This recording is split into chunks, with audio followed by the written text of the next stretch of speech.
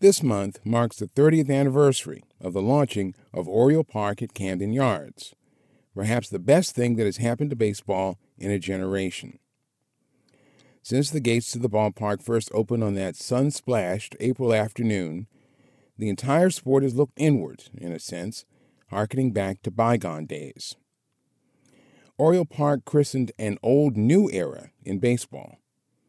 Before it opened, baseball stadiums were often large, sterile, symmetrical concrete bowls, often shared with football teams. One stadium looked and felt indistinguishable from another. From Philadelphia to Pittsburgh to Cincinnati to St. Louis, one stadium with AstroTurf looked and felt like the next. Then came Oriole Park and its quirky dimensions, with one part of the outfield deeper than the other, and dead center field not the deepest part of the park. In what was a controversial move at the time, the team left in place the old railway warehouse, which became a part of the ballpark, so much so that it was a supporting piece of Cal Ripken Jr.'s consecutive game streak. And there was the size of the park itself. Then Orioles manager Johnny Oates cracked that the team's clubhouse was so large that he had to dial a 1 for long distance to reach third base coach Cal Ripken Sr. between offices. But the clubhouse and the concourses are the only big things about Camden Yards. The park was built intentionally smaller than its predecessor, Memorial Stadium, to replicate the intimate size of ballparks of the past, like Ebbets Field, the home of the Brooklyn Dodgers.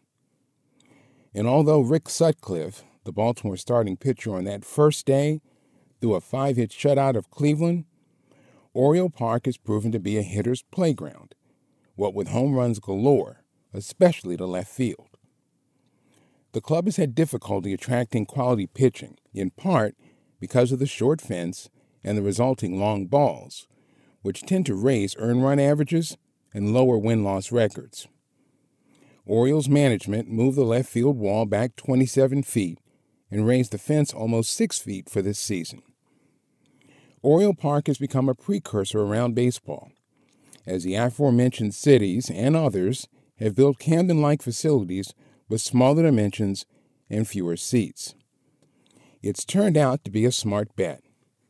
As baseball's popularity has waned, or at least relative to football and basketball, teams have gambled that by adding more amenities at the park while reducing the inventories of seats there, the game will be a hotter ticket.